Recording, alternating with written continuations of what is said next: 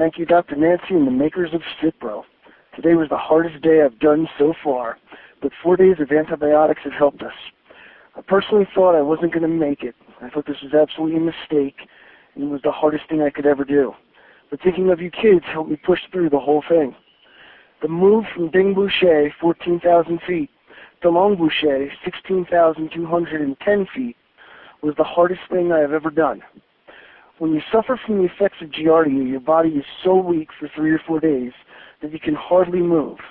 That's why today was so tough. Liz was so strong, she did not get as ill as the rest of us. Remember, there are sports where women can be better than men, and climbing is one of them. Today we stopped for lunch at a tea house at 14,900 feet. There were posters from all over the world. On a wall I could not see, one of our teammates, a woman from California, pointed to a poster of New York. I looked over to see the poster, and emotions overtook me and I started to cry. The poster was a Circle Line poster with the World Trade Center in the picture. The group saw my pain and all chimed in how sad September 11th was. I appreciate their words, but they don't truly understand.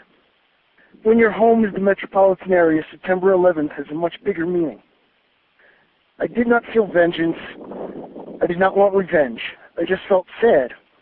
The war in Afghanistan will not make the aftermath any better. Killing bin Laden will not make them right. What the problem really is the children. That is why I cried.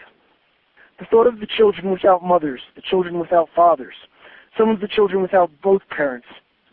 This is the lasting tragedy. These are kids in our towns. Kids like you guys. Kids that go, some of them, to the same schools you do. Kids just like your age. Kids like yourself. There's no one to teach them things. We talk about goals and dreams, but it's really about caring. We care so much that we wanted to dedicate our climb to you to inspire you to do great things.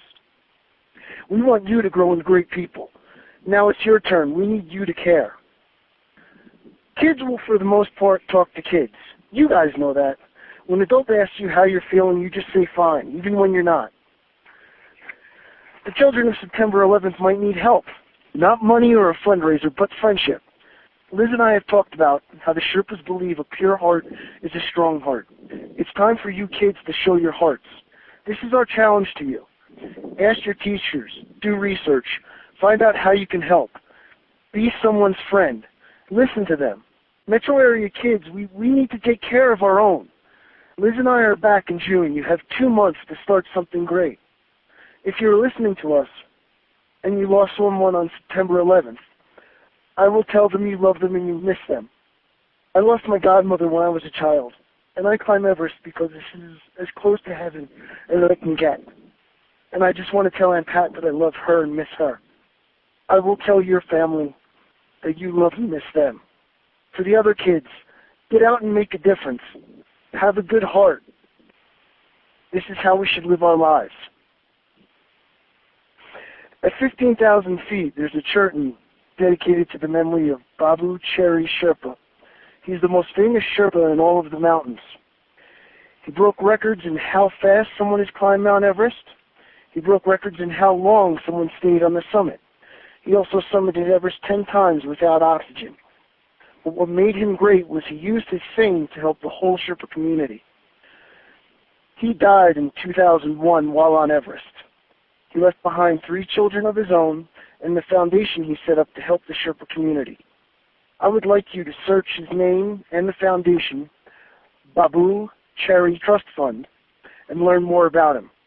We are very lucky here. Our Sherpa team is his team, Nomad Expeditions, the team that he founded and the team that he broke all these records with. His brother will be helping us on our summit day. We feel very proud and honored to have a man this great as our Sherpa. The day was very hard. The only song that in my head this day was the opening riff to the Rolling Stones' Give Me Shelter.